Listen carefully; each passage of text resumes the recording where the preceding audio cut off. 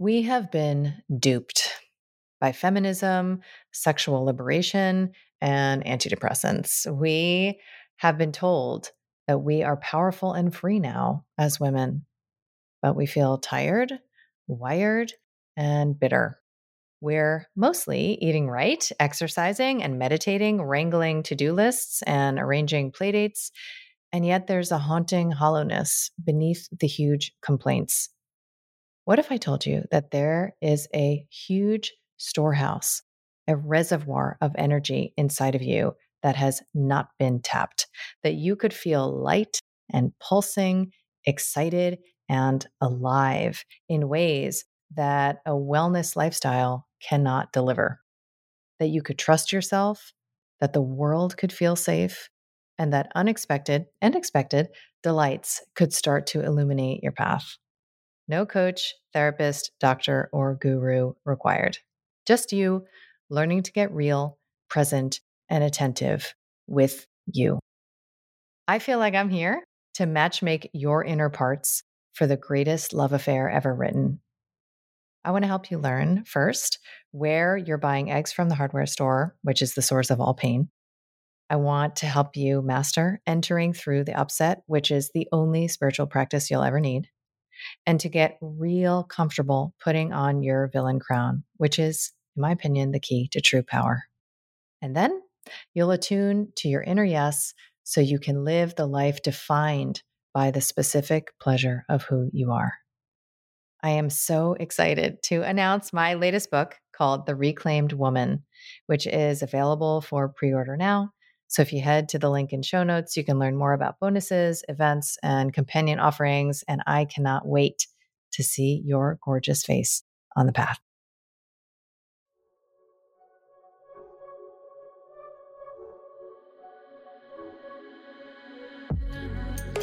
I'm Dr. Kelly Brogan. You may know me as a New York Times bestselling author of a book with an exploding pill on the cover, renegade psychiatrist, pole dancer, or honorary member of the Disinformation Dozen. What can I say? I'm a born provocateur.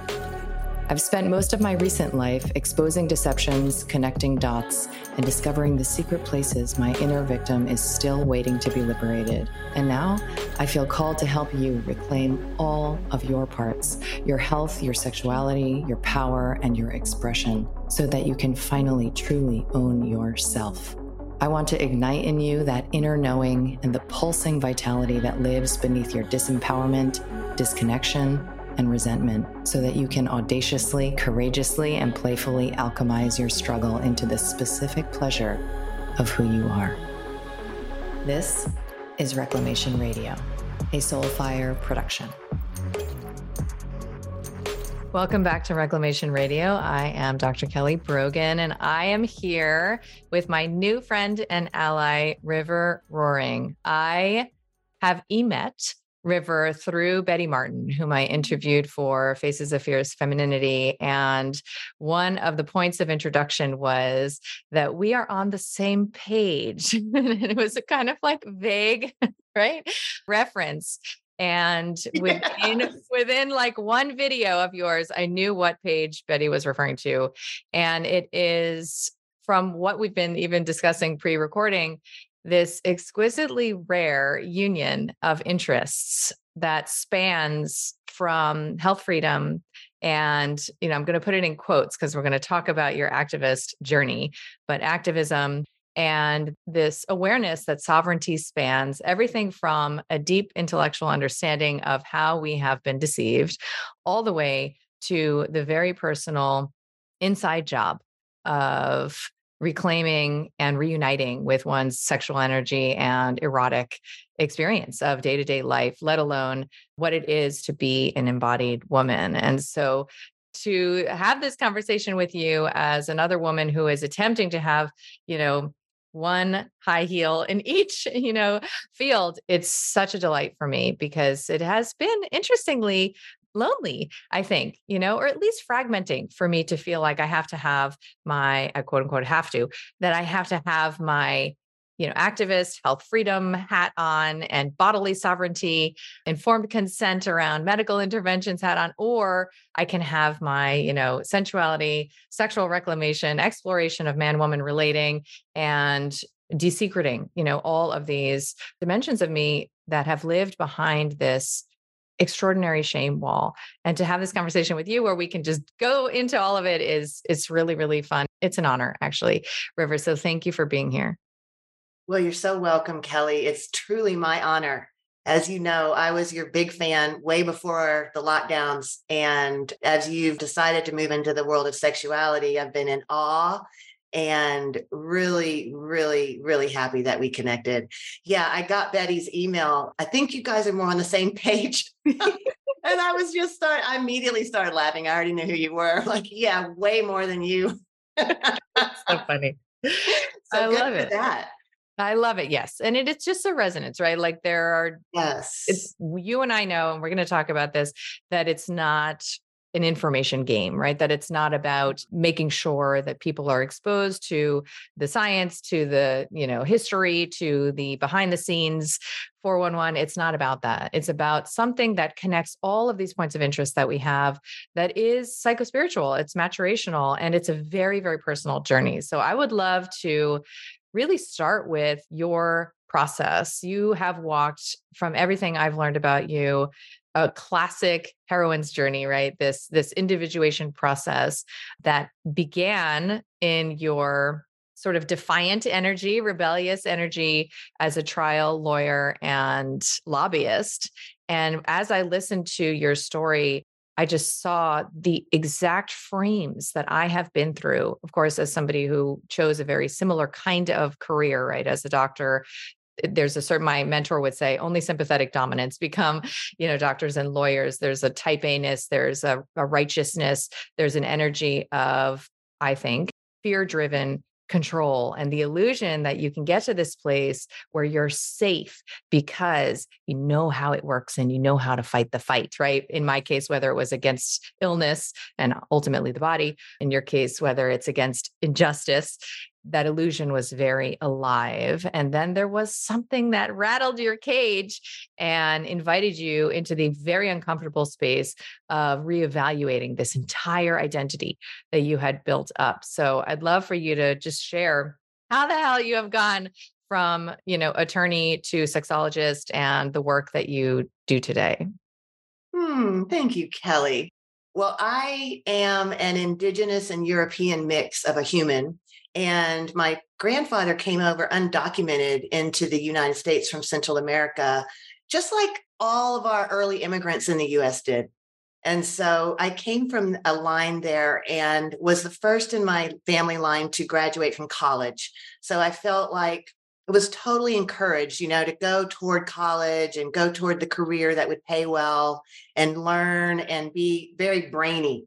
So I did it. And I just followed that brainy move. My mother had mental illness during the time I was growing up, but really didn't have a lot of emotion connection. I had really no connection to my body, I would say, and went into the law, first I got a philosophy degree in undergrad at UT, University of Texas, because I just wanted to know all the ideas in the whole world.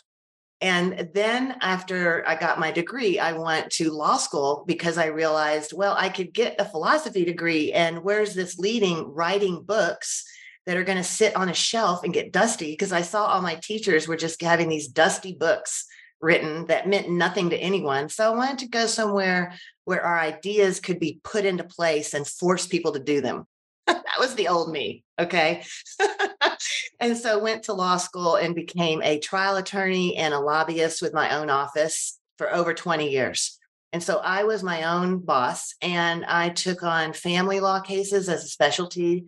We ended up specializing in high conflict divorce and custody cases. So that was like really an intense way of being a trial attorney. And in addition to that, I also would, in my spare time, work with some great friends of mine who we were great friends for years. And we fought the system. And so we developed ways of first fighting at City Hall for police accountability, which led to me being a finalist for the Austin Police Monitor later on. I think I was a token for the community. And then went into realizing the police were actually governed by state law. And we went over to the state legislature and became very powerful there. We created a large team. We started getting grants from, I'll be honest, George Soros, among others. And luckily, we were effective and we reduced the prison population significantly in Texas. When we went in there, they were going to build 3 more prison units on the 120 we have. And even now, they've closed units because we started working on getting nonviolent offenders out of prison. And I want to reflect on what you said. I now know, I was taught, I see everything that I just described to you, including my whole career, as that I was a tool for the patriarchy that whole time. Do you know that I got an undergrad degree in philosophy, and the only people they showed me were white male ideas? If you can, like, if for me now to realize that I got a 4-year degree and I asked to study every idea in the world, and they let me out with that degree and they only gave me white male ideas. I just like, I'm aghast at that now, you know? And then, of course, the law. And so, what I want to say about that is rules don't keep us safe. Just like in the doctor realm, thinking that I know how every cell connects to every cell is not the way to safety. And I'm now really anti rules. I'm an anti ruleite because I now really understand that belonging keeps us safe and connecting with one another in a human level. It's the opposite of the rules and the opposite of the jail cells. Well, I was with a man I lived with for years, and we were at the lake house. We had a lake house and a downtown house, and we were out there. And I said, we've been arguing over some really small things lately, like bickering over little things, but like constantly. I really want to know, are you in this for the long term? Like I'm in it. I'm in this for the long term with you, and I want to resolve whatever's happening here. Kelly, he was frozen. He just looked at me. It was one of the longest silences. And I was like, oh, you're not in it like I am. And he was basically silent. And I didn't have any skills to communicate. And I grabbed my beautiful dog and got in the car and went to the downtown house. And do you know that relationship broke up? He wouldn't answer my calls after that day. And we ended up talking for maybe an hour to split our property. And other than that, I have never talked to him again. And I realized in that pit I fell into, that relationship was nothing. There was nothing there. It was nothing at all. What's going on here? And I could hear his voice echoing in my head. You work too much. You work too much. Because I was like a 24/7 political fighter. And I just realized I don't want to die with a gravestone that says you worked a lot. Like, even if I pass more laws, who the fuck cares? That's stupid. And I just realized I've got to figure something out that I do want to die for. Took a year of being quiet. I decided I'm not going to do anything meaningless anymore. And I quit things one at a time. I was on nonprofit boards. I was part of different political organizations. I quit. I sat in my living room after work every day, like, this world is meaningless, until I was sitting there one day and I remembered a sexual fantasy. And I felt this distinct tingling in my torso, right in the bottom of my torso in a line. I'm like, okay, this has to mean something. Like, in a meaningless world, this strong tingle has to mean something. And I actually was a bondage related fantasy that I'd had as a core erotic theme my whole life, adult life.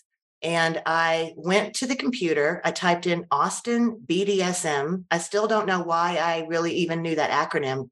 But all of a sudden, this was before FetLife, but all of a sudden, all of this world opened up on the computer, sharing with me that there's there's a kink community out there, and they're getting together, and there are reams of protocols and ethical ways they maneuver. And there are tons of agreements and safety procedures. And I was just like, whoa, all my body lit up. Like, this can't be possible. Are there really people doing this? I just couldn't believe how exciting it was in my body. Kelly, from that moment on, I followed my body. and I'm there today. And that was 17 years ago. What I did is launch into a sexual journey, which led me very quickly to wonder what else is going on in this town I don't know about. So I decided to find every subculture in Austin, Texas, which is a city I love. And I found a spiritual community also, the Toltecs. I studied with Heather Ash Amara and Raven and became a Toltec. And so my spiritual and sexual journeys literally grew together, completely together. And as I played hard and found my own sexuality, I was also finding my spirituality together the exact same time. And after 5 years of Toltec work, very hard, really hardcore work on myself, excavating the old patterns. In Toltec, they teach us don't serve until you're ready to serve. Don't just come out of the box serving. You need to do first work on yourself until there's a calling. And 5 years into my process, I sat up from a ritual we were in. I remember set bolt upright, like, oh my God, I'm here to be a sexual healer. It was so beautiful. From that day on, I started training myself. I've been to every workshop and everything that I could find in the United States. And then also working on how am I going to shut this law office down? And finally, about 9 years ago, when we closed the office, and I went from esquire to escort, Kelly. And I had a hell of a lot more fun. And I made no less money. And now I've become a trainer, and now I teach workshops, and I am still a sex worker now as a surrogate partner, which I'd love to describe if you feel like it. Yes. And now I do training. Now I feel like I am a trainer of trainers within the world of sexual sovereignty. Thanks for hearing my story. It's incredible because I'm so interested, as I know you are, in polarities and in the energetic alchemy that was required for you to, and for me, because our stories are so similar to, well, other than, the professional nature of your work, which just, it's Yeah. interesting to me. It's compelling. I'm making a study of so much of what you are living, right? So I absolutely want to hear more about what your work looks like. Actually, what does it look like, right? Like what actually happens in the room. However, I just think about the realm of controversy, right? That you were in, that spanned from your romantic relationship to your professional mission and vocation, and what it is to inhabit the realm of controversy, especially as a woman. Like when I took a good look at my activism, what I found years ago, and this was the beginning of the pandemic, I began this work, I guess, intuitively. I was inspired to look at my role, in that which I was condemning, just because it feels better at a certain point, as I know, to just take responsibility. It means you still have power, right? So when I looked at my role, I found, there's so many ways in which I am insisting that I know how things should be, and I am asserting my will in a very immature masculine way on reality, right? I am fighting with what is and insisting it be different. Now I call that buying eggs from the hardware store, but it took a while for me to see the fear, and specifically, at least in my case, the fear of men that was beneath my activism, like this very primal childlike fear that I would be punished to the point of extermination, right? By the father, by the bad father. And I think this is archetypal for women, to know how to work with that biological reality that a man could put his hands on my neck and, snuff me out in a second. That is a biological reality that women walk this plane with, this white noise of fear. And that was in so many ways mitigated by this, I think, defiant energy of, you're not going to get me, right? Like, I'm going to show you. I look at my book with an exploding pill on the cover through that lens now. And like you said, it's not that there isn't quote unquote good that can emerge from that space. There's a role for that in the spectrum of, energetic forces. However, where you've moved to now, I imagine you would describe as far more aligned with your native feminine essence, right? I imagine that you look back on who you were and you feel like that was a stage you had to move through in order to come home to yourself. So I would love to hear more about what that looks like, not only in your lived experience in your body on a Wednesday, but also, how you serve and who you train and what, most I never heard the term surrogate used in this context. So I imagine many people listening don't have any idea, what it is that you're up to. And I'd love for you to assume that we don't know and give us a tour. Awesome. Thanks, Kelly. Oh, yeah, I love our similar journeys so much. So much. So happy to know you. Yeah, well, I work as a surrogate partner. Now, surrogate partner was developed, it's a modality that was developed by Masters and Johnson in the 60s. And so there's a TV show called Masters of Sex, which is about Masters and Johnson, a beautiful couple in the 60s who developed surrogate partner program, among other things. And they're also responsible for developing what's called the arousal curve or something like this, the arousal something where, yeah. So when they developed surrogate partner, they were also developing this idea that it's kind of like they made first base, second base, third base home script. It's kind of like they made this thing where sex equals get aroused, have foreplay, rise up in energy, and then the man will ejaculate, and then everything will be over and everybody will go to sleep and be happy. And they will also then get married and have a really successful marriage because they could do that together. And so in the beginning, surrogate partner was what it still is today, but we've developed it a lot. So back then, it was there are people who are going to sex therapists, and I think it's much more needed now. People are going to sex therapists today and they're talking about what they want to change in their lives. But some of those people who are talking to the sex therapists are not able to get out the door and make those changes in their life for some reason. It could be social anxiety, it could be a physical disability and the beliefs built up around that. It could be a neurodivergence and the beliefs built up around that. But for some reason, they get stuck talking about it. And so I come in as a surrogate partner and I sort of act like the touch partner or the relationship teacher. And I teach intimate relationship from within the experience itself. So unlike the talk therapist who really is schooled to not touch them or to be in any real relationship with the person, I'm actually in a real relationship and I'm teaching from inside the relationship. And so these days, as a surrogate partner, we've developed it out a lot. And I'm now teaching emotional skills, social skills, conflict styles, as well as touch and sexual aspects. And of course, I no longer teach the script. I would actually, the script is one of the problems we've got. So we kind of really switched up the Masters and Johnston's playbook on it. But even now today, a person is not really a surrogate partner unless they're working with a triadic model, which means there's a client, a surrogate partner, and a psychotherapist, and we're all working together.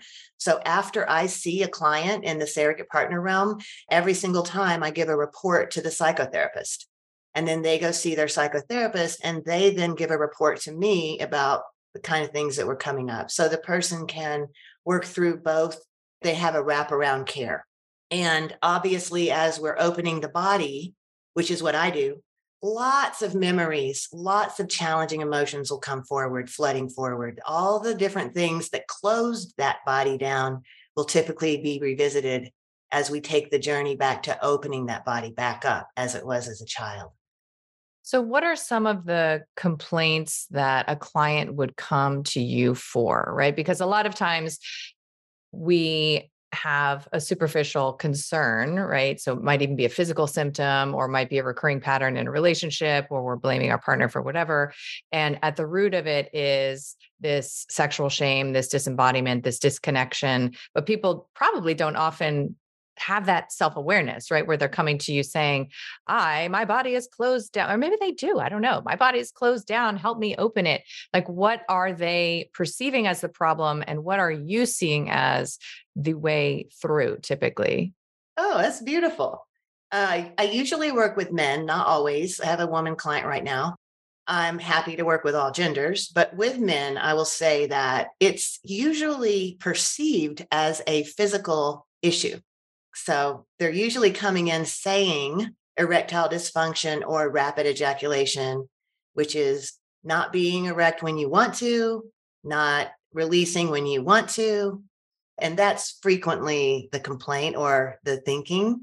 Frequently, I see men who feel like I can't talk to a woman because if I do, it will definitely lead to us having a scripted sexual act that I will fail at.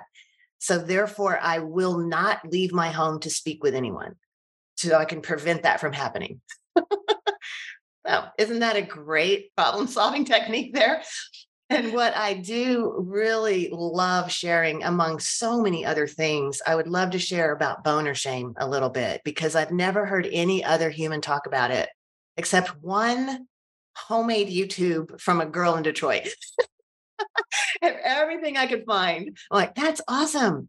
But may I say a few words about boner shame? Absolutely. You have the Thank you. stage. Thank you. I feel that there is no such thing as erectile dysfunction. I don't use terms of diagnoses and dysfunction and brokenness with people at all. I don't honor those words, but I will say here, for the purpose of expressing this, that I don't do it. I believe erectile dysfunction is cultural dysfunction. So, what happens is for half of our population, we don't let them move their bodies naturally. To me, that's like, period. It's like that should speak for itself, but we're not even talking about this yet. And so, for half of the population in this culture, we don't let them move their bodies freely, which means you cannot have a boner. You cannot have it in public. You cannot have it usually in your own home unless you're by yourself, even if there are children in the own home.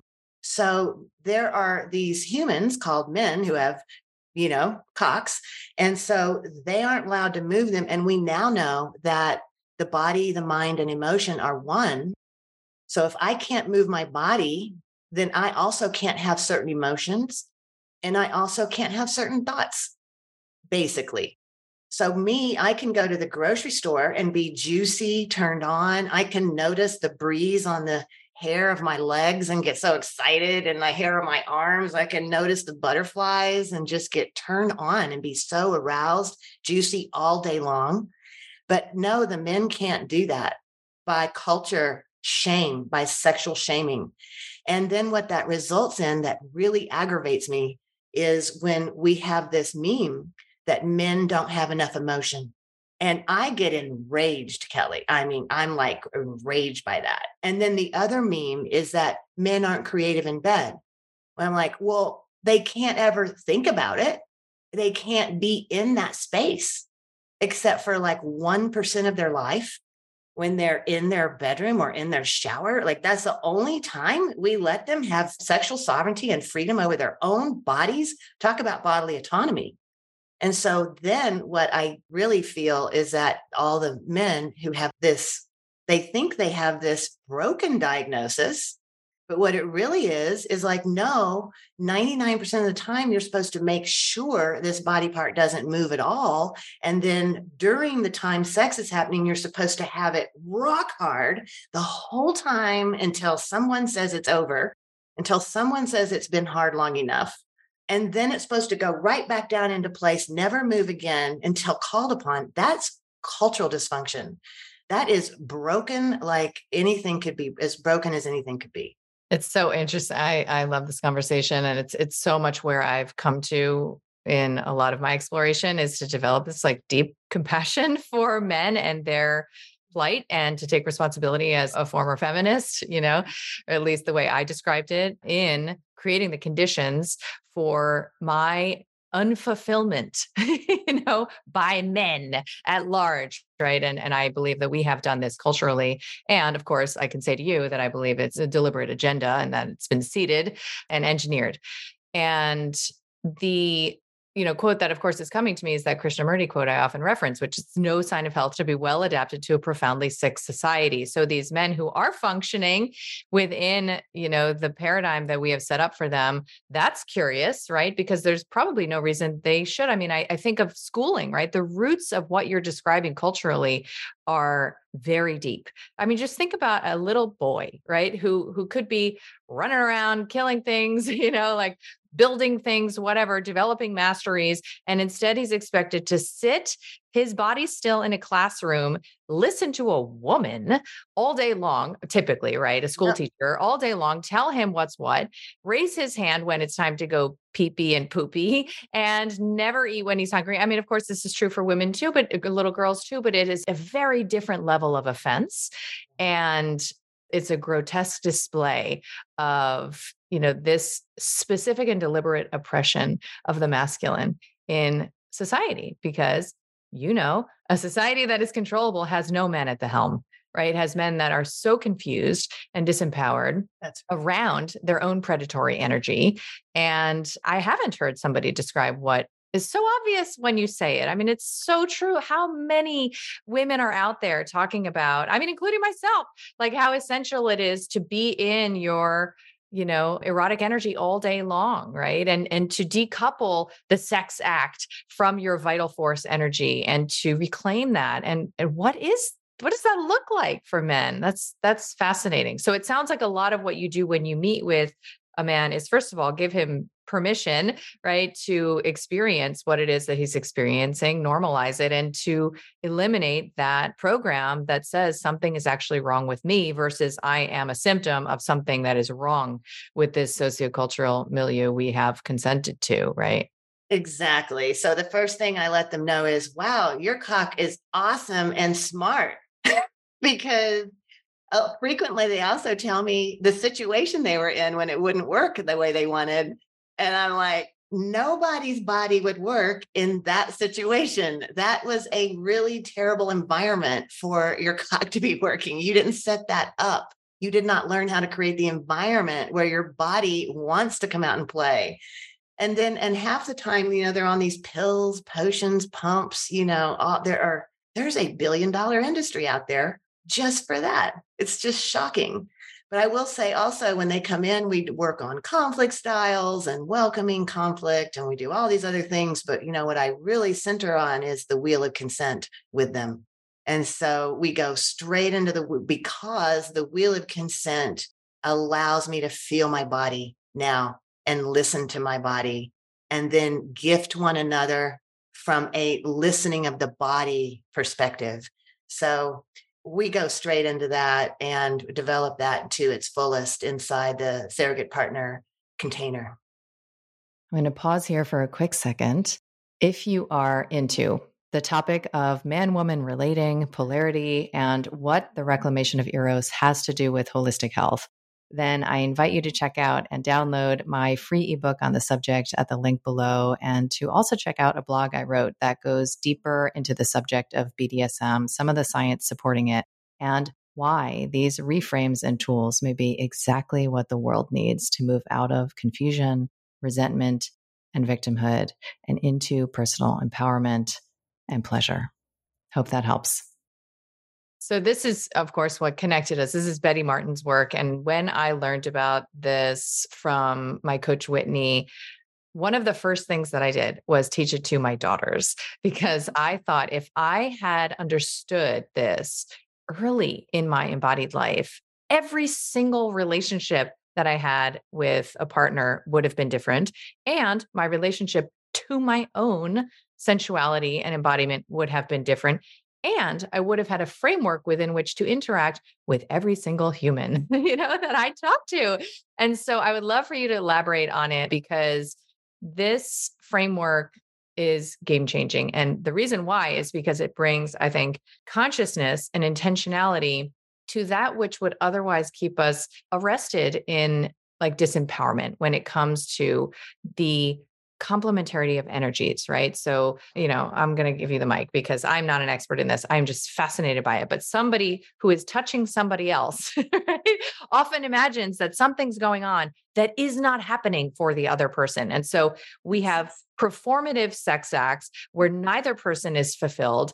Both think that they're giving to the other and no one is receiving. No Yes. one's having an experience. But this is true in all of life, right? Where this caretaker woundology is driving the sense that we're doing for others when in fact we're taking, right? It's the offer that has a covert ask. I mean, the layers of this are so profound, but to take it just into the basics of touch, right? The basics of one hand moving across a body is where you can see that we don't know what we're doing, right? There's no actual consent, there's no actual awareness.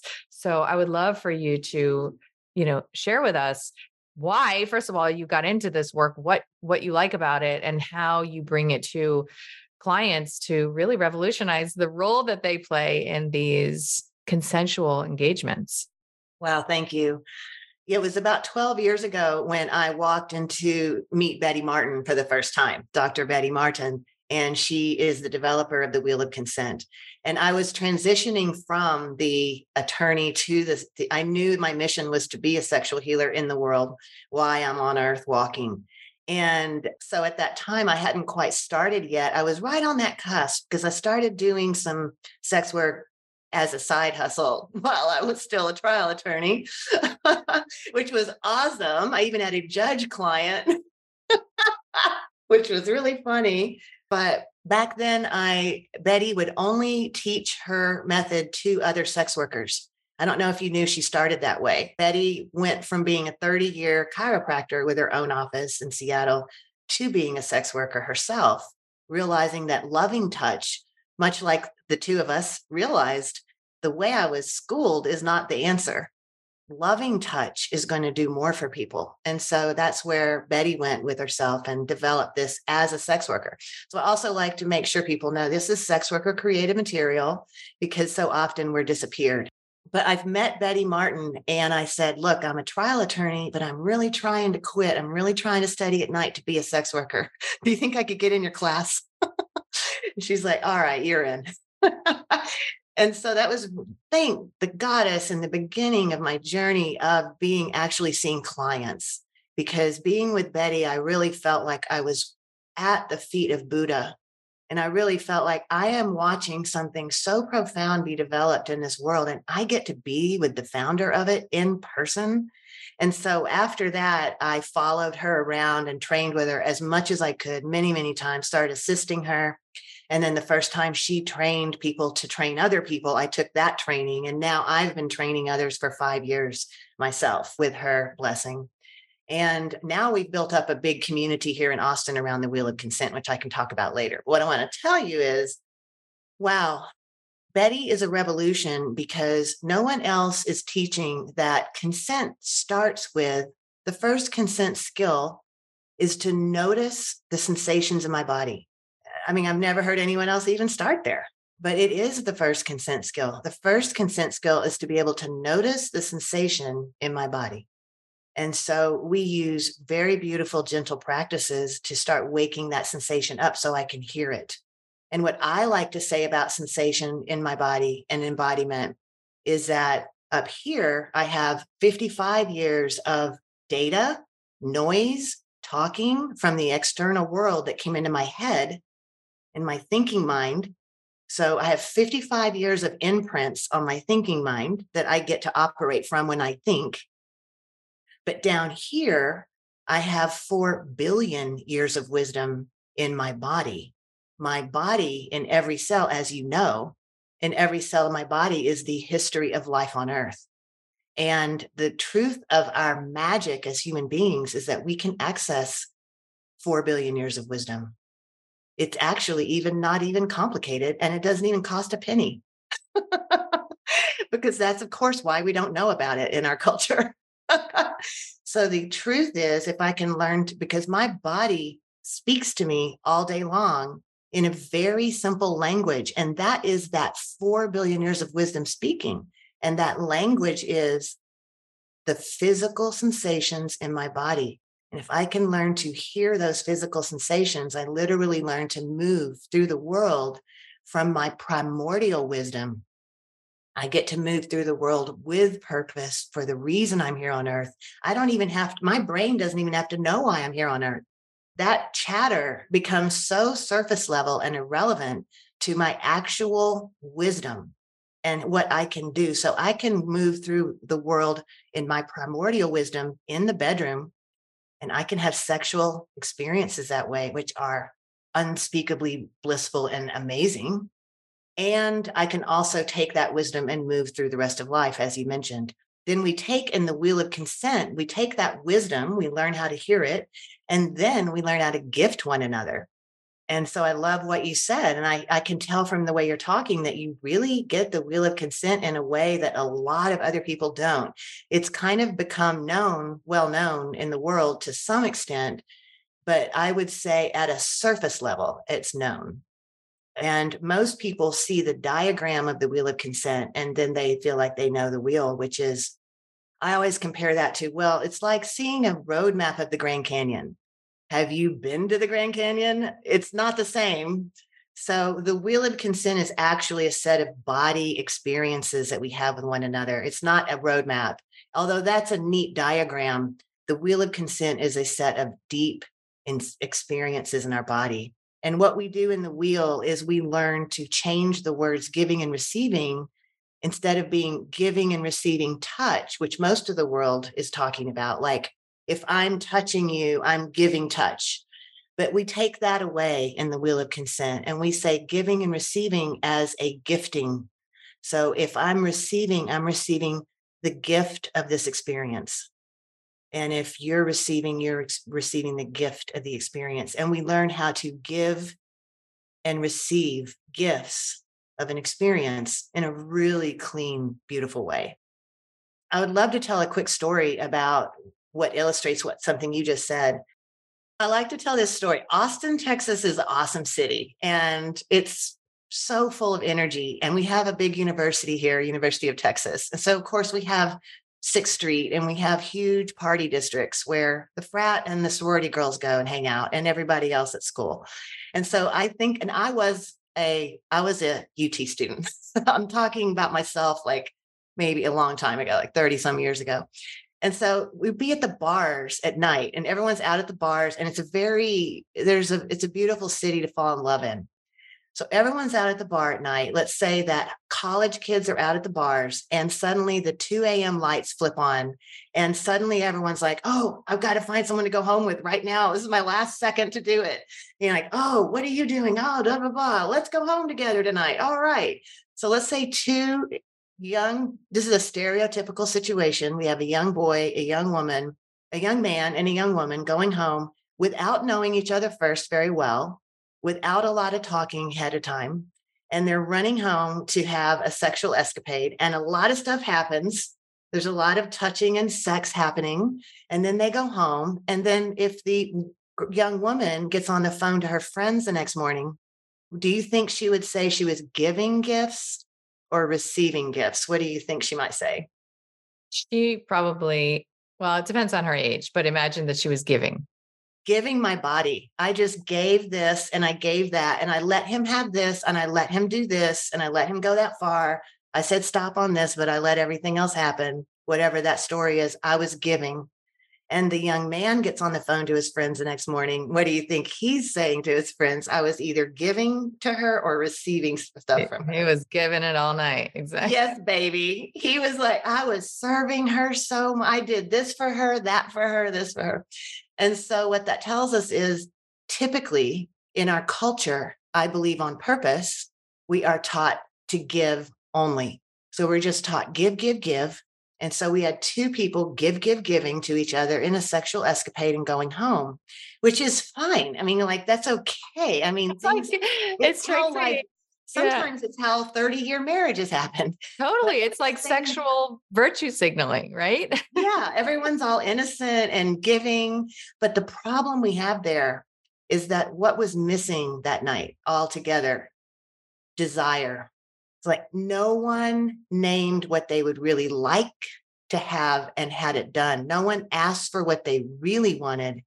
So what we have is whether it's a one night stand or a 30-year marriage, we can have truly a lifetime of interactions where desire isn't involved in our sexual activity. And that's not how we were born to be. That's not sexual sovereignty. And the And wheel of consent allows us to open to that desire from inside my body and teaches us how to ask for what we want, feeling our body, knowing what I want from my body, which is never the script. There's never been a time that I wanted first base, second base, third base home. That's impossible. It's totally overused. I don't really believe any human actually just wants that over and over. They might want it once, but that's not sex in my book. That's a little script that people are jumping into over and over. The actual sexual possibility to be in sovereignty is to hear my wisdom, to learn how to ask for what I want from that place, and also to learn how to set my limits of what I don't want from that place. So when my body says it's done with something, I just let someone know lovingly, that's my limit. We're done. And we learn how to give differently and we learn how to receive differently. it's so profound. I think for me, a huge reveal was almost like these two prongs of desire, as you're saying, right? So once I get in touch with what I want, which in my book requires, and I'm sure in yours, a lot of work, right? Like years, maybe decades of work. I mean, that I have found, I have this program, Vital Mind Reset, that absent like a major lifestyle overhaul, a reunion with your body, like a dedication to self-care, you can't even feel those sensations you're talking about. I mean, it's literally in a white noise of bloating and joint pain and brain fog and right. So coming into an intimate dynamic with that inner channel is a journey. It's in and of itself. However, once you have a sense of what it is that your body is asking for, it might look like, oh, I want someone, to touch my nipple, or it might look like I want to run my hands over his beard, right? So it can look like receiving, quote unquote, touch, but it may also look like taking touch. Yeah. And I've been fascinated to the point of obsession with observing our disconnection from this, what I would call dark feminine and masculine energies. What is it to take touch? The only place where really, we have access to that and give ourselves permission is with our pets. I mean, I touch my cats, whether they want the touch or not. I'm doing it for myself because it feels good in my body to touch them. So I take touch there. But to take touch from another, it requires that you own that that's what you're doing. I mean, how many men are like, oh, honey, let me give you a massage. And what they really want to do is take that woman's body, right? But they're going to kind of faux give in order to have the opportunity to maybe take. And so clarifying when it is that you are touching another person's body for your own pleasure, when you are actually receiving from that touch, it's the organization of so much shadow and shame driven relationship to desire that is only otherwise allowed to exist in the receiving of touch. And it's a profound paradigm shift. It really is. The guy in your example who's reaching out for the massage because he wants to offer her a massage, then he wants to gratify himself somehow. That's not a gift. That's actually not a gift. And she feels that in her body. Oh, She yeah. feels that mix of energies, right? Yes. I would ask your listeners, have you ever felt that? Have you ever felt touched in some sexual context where you felt like, what's going on here? This is about something that I don't understand. That Some mix. dynamic is happening that who's supposed to be doing what here. Also, one of the, really what Betty Martin teaches in the Will of Consent, we spend some time on, why don't we ask for what we want? And what would be some reasons you could think of that you wouldn't ask for what you want? Especially this goes to the bedroom where it's the toughest to ask, right? Yeah. The vulnerability is exquisite. It's exquisite. And this shame, I mean, you for a living work with this shame, right? Uh, This experience of internalized sexual shame, again, I think it's essential to render a population controllable. And most people don't make that connection. I know you do, but this shame wall, as I call it, is one of the most essential gates to traverse in order to make contact with the literally the navigational compass of your being, right? Like you don't know what you want. You have no idea what you're here to give, what you're here to experience, what you're here to take until you can move through that shame. But why is it so vulnerable to ask, for what we want? Because we imagine there's something wrong with it. And because we've experienced punishment and consequences for the expression of our impulsive desires in the past. So it's not random, it's not stupid, it's not weak, it's wise. So how do Yeah. you like to go about interacting with that shame when people have that experience of like, I know what I want now, but asking for it feels impossible. A great point. Yeah. Because we look at why don't we ask for what we want? And we go a little deeper into that, which is you said the big thing, sexual shame. And then we also look at what do we do instead of asking?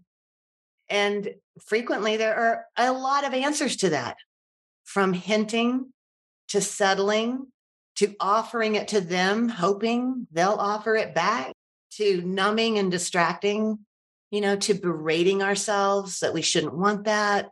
There's just all these wasted energies going on between not asking and then also doing other stuff instead to try to adapt, which are all healthy maneuvers to adapt to our culture, which has beaten out of us asking for what we want.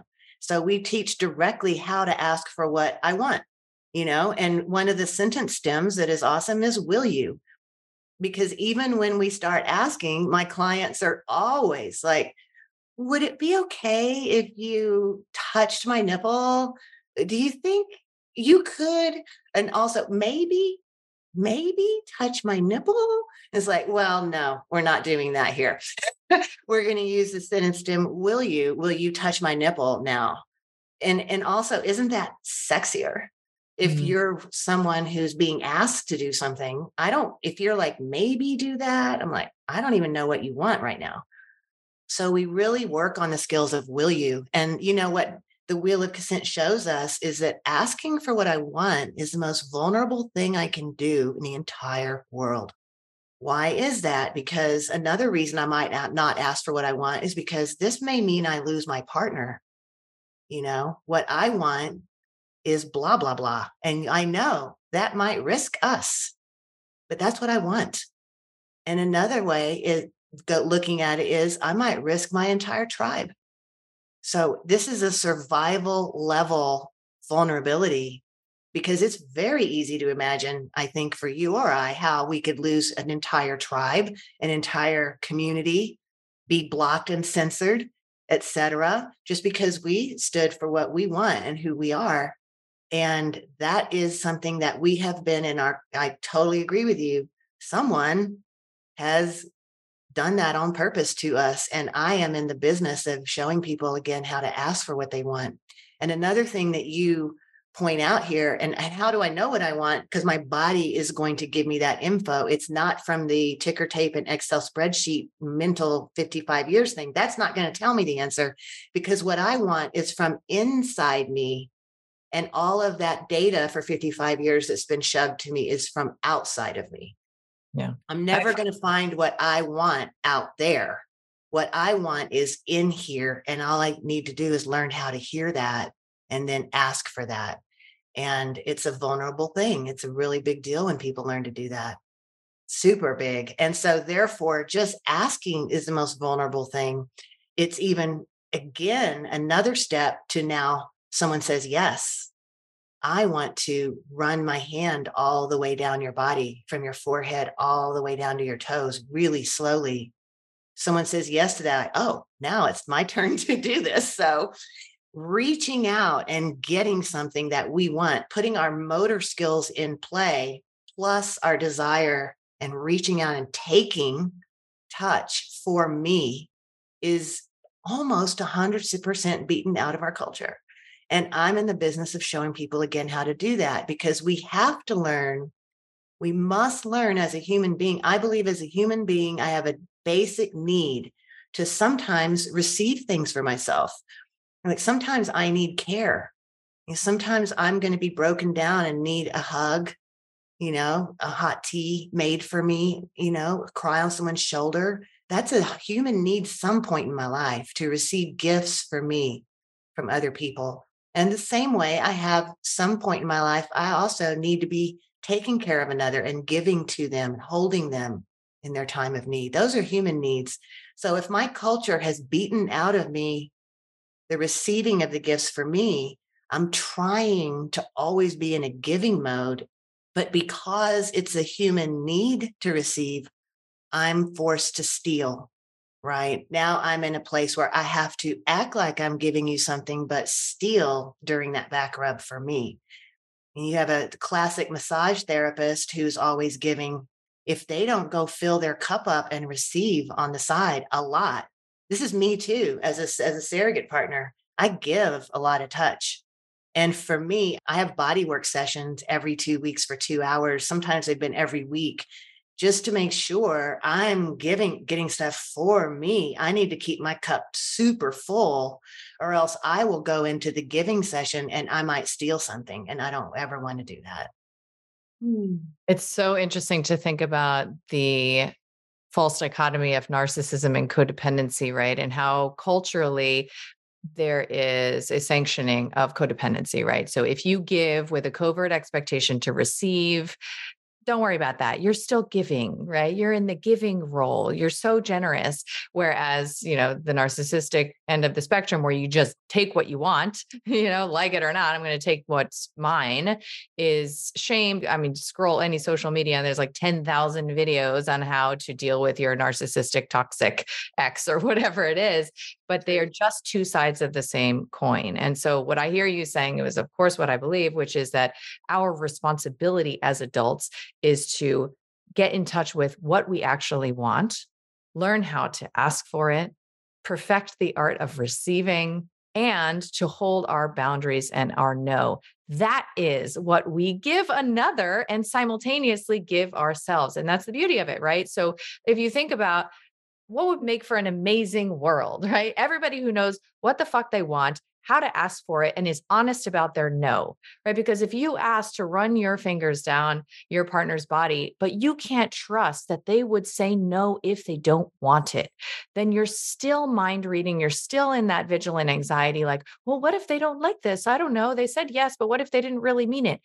When we heal that caretaker, when we step into personal responsibility and we really own our yes and our no, all of that dissipates. That's why BDSM is appealing to people who have sexual trauma, right? Because you can trust you're in this role, you're the giver, I'm the receiver. My no is my responsibility. This is amazing, right? It's just this clean, clear, pure, consensual dynamic where previously what existed was just a mess of violations of self and of others, right? So what is more important than this, right? So that's why I love this conversation with you, because I know that you agree that the most powerful form of activism does not look like controversy. It does not look like fighting the bad mommy and daddy. It looks like embodiment. It looks like taking responsibility for your vessel and learning how to experience pleasure, right? I mean, it's like, who would think that that's where you would land, as an activist? If I interviewed you 30 years ago, you would probably have some judgmental shit to say.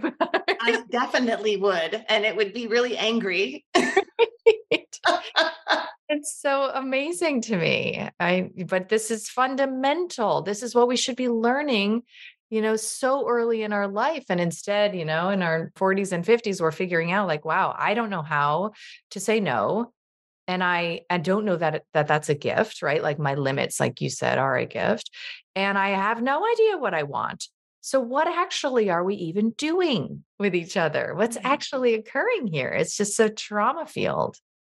If we're all doing that all the time, we're just like that couple having some kind of physical escapade, but no one had desire show up there. And I do love to say, if there were an oppressor, wouldn't they love to have a population that had no desire left? Wouldn't that be convenient for someone who still had their desires intact? Right, It's exactly. very obvious to me that this is how you oppress a population. Yes. And within the wheel of consent, we learn to, if there's anything I want and involves another person, there's only one thing I can do: ask for it, right? That's the only thing I can do. And then abide by that answer, which would stop pretty much all war, right there. So I learned to ask for what I want. I learned to live with the answer. I learned to hear my body when I'm finished giving, no matter what the gift is, and say, I'm finished giving now. I'm done. My limit is here. And then also when we give, we learn there's no guessing in giving. So this is also a huge relief for people in the sexual realms. Like, whoa, never again do you have to reach out and wonder if what you're doing with your partner is helpful for them, or they enjoy it, or their pleasure. You don't have to ever again, because what are we going to do instead? We're going to say, darling, what would you love right now? What would be fabulous for you, my darling? And then when they tell me if I feel like giving with an open heart, because we only give with an open heart in the wheel of consent, and I'll be like, all right, is this what you had in mind, honey? Was there anything different you'd like about this? Because I want to get this gift just right for you. I Yes. want you to have it all right now. Isn't that it's just so different. So It's now sexual activity and sexual experience becomes this beautiful dance of deep desire. And how deep can I go? And how much can I reveal of myself to you today? and it's fulfilling. It's finally fulfilling. And So fulfilling. It's because our body is getting what it needs. So my body is on fire in water. My body is going through every cell of my body is responding because I'm hearing that wisdom and I'm giving it my primordial need in the moment.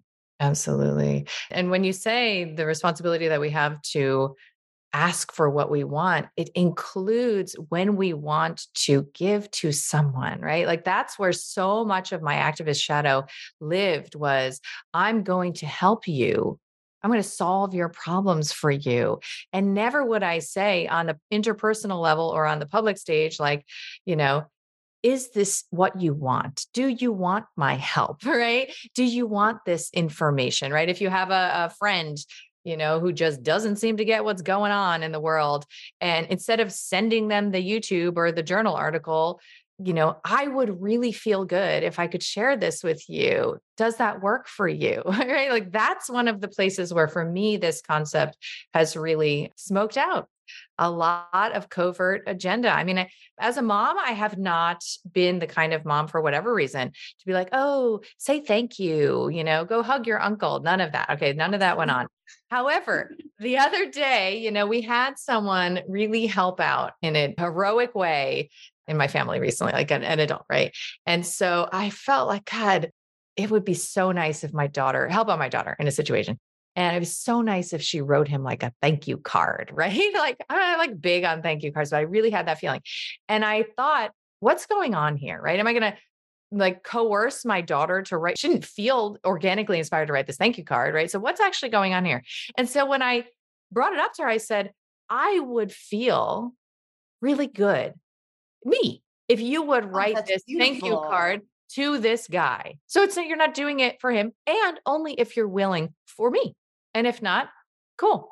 I was like, that is not the way, I was ever asked to do anything for somebody else. It was always like under the illusion that it's for them, right? But there's just so much to unpack here. And I really see that the work that you have translated your impulse to serve humanity, I really see the way that you have been called to translate your impulse to serve into these very foundational elements of embodiment, of sexual reclamation, and of conscious consent and awareness around our desires it's the road forward. And so I'm really, really, really excited about what you're doing in the world and excited to learn more from you. I would love, River, to end on a request for you to share an embodiment practice that you do personally, because you talked about the self-care, that is required in the work that you do and the self-attunement, this recharging. When you find yourself up in that beautiful brain of yours, what do you do, to bring yourself back down into your body so that you can feel those sensations that help you to know whether you're in a yes or a no in a given situation in life? Is there some kind of go-to practice that you engage? There sure is, Kelly. It's about the sensation in my skin. So coming back to my sensation is what I bring myself back into, because I know that's where my wisdom lives. And so when the We Live Consent, we have one practice, waking the hands, where we learn how to use our hands for more than just tools, but rather the what I call extremely high level pleasure perceptor Maserati hot rods that we're born with here, because there's so many nerve endings here. And this is an experience that changes over time. As I wake my hands, everything changes in my body as I do the practice more and more, like meditating. And so I come back to sensation in my body by waking my hands, or like some other way, like right before this podcast, I asked my partner, will you just lay down on my body all the way on top of me, just physically lay there and ground me down for 5 minutes and let me just feel your breathing and my breathing, so that I can come back to sensation in my body. So I can come from there. I don't like to use my mind more than like 30 minutes or an hour a day. I like do emails. This is it. The rest of the time, I want to be moving from here. And so I just bring myself back into physical sensation in my body. Beautiful way to do that is just lean back and pick up an inanimate object, because I can't get confused with an object that I can't caretake an object. Just pick an object up, lean back, and just let your hands exquisitely feel sensation. It's not about what does the object feel like, it's about what is happening in your hands, what can happen in your hands. It's a really exquisite practice called waking the hands. I am so glad that you shared that, because that was a life-changing. I also taught my girls that practice. And Oh, just to reiterate, because it took me a long time to even get, the simple instruction, right? So let's say you're touching a ballpoint pen. yeah. You're going to focus on what the pointy sensation feels like to your hands, not what a pointy sensation feels like, right? A lot of times I ask clients, what'd you notice? And they're like, oh, it's hard and pointy. Like, oh, I meant, what did you notice about your body? Your Right. body. Because Right. over time, this neural connection inside my body, from my hand to my brain, over time, this will open, because we have neuroplasticity, you may have heard of. Right. Exactly. And so over time, this opens. And I want to add that as I wake my hands, I may have a lot of challenging memories or difficult emotions come through, because there are lots of dynamics that clamped down this sensory nerve connection over the time as I was growing up, related to sexual shame, possibly abuse, trauma, lots of different things shut this down so that I'm not using these as sensory perceptors. And I'm talking about what happens in our culture to almost everybody. And I don't think it has to be that way, but that is how it is today. So as we open and wake our hands, I do want to just say a caution and be gentle with yourself. A lot of memories could come through. It could be a challenging moment. It could be that that's not pleasure. It's a lot of other feelings. And that's just because they want to come out. They want to be seen. This is actually a trauma practice as well. So if we can just gently be with self through those moments, if we need to set the object to the side, take a break, re-regulate your system and come back to it. So it's like a beautiful, pleasurable practice sometimes and usually, but there often are things to work through as we go through the practice as well that aren't so fun in the moment. I mean, all I can think about is like, who needs some major, psychedelic experience when you, with your own body, with your own skin, you can have this reclamation of all these fragmented dimensions of yourself. It's really profound. So I am so, so, so excited, about the work you're doing. And I think that it is such an essential bridge between conversations about sovereignty that otherwise would never be linked together. And I'm delighted, to walk Thank this path you. with you, River. It's great to be here with you. Thank you. Someone asked me just the other day, is it all about sex? Is it all about sex? And I'm like, thank you for asking that. It is not. But the thing is, this sexual sovereignty piece, like I realized as a lawyer, I was a professional. All of the parts of my life were optimized. I looked great on the outside, except I had this totally blank space over here that I was hiding called sexuality. And I was hiding and working around it. And I now believe I can tell when people are doing that. So I'm not fully sovereign, even if I look like all areas of my life are optimized. I'm not fully sovereign until I'm also sexually sovereign. So I'm working with sexuality for that reason, because it is so rarely looked at. And so many people have a hidden blank spot.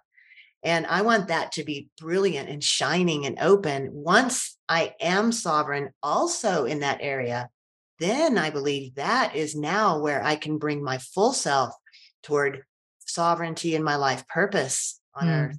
And then when I'm building community here in Austin. We've got a gorgeous wheelhead community of wheelhead consent practitioners that is just incredible.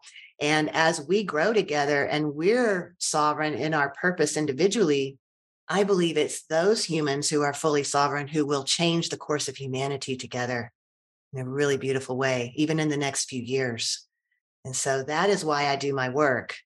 Thanks for asking that. Absolutely. I mean, I could obviously talk to you all day, but the last point I'll make is that the conscious reclamation of that erotic energy is how you get back in touch with your power, because otherwise you're in what I call the erotic caress of the enemy. When you were a trial attorney, you were channeling a lot of erotic energy. It's just in the taboo. It's in this unconscious dynamic with that fight, right? Like think of any enemy we fight as activists. We're obsessed by them. Our body is charged with all this stress, apothecary inside of ourselves. And it is an erotic dynamic. It's just simply not only not conscious, it's not intentional, it's repressed, and it's not pleasurable overtly, right? It's like we were talking about existential kink. It's like you're getting off. It's just through your own struggle, suffering, victim consciousness, and through controversy. How do you transmute that?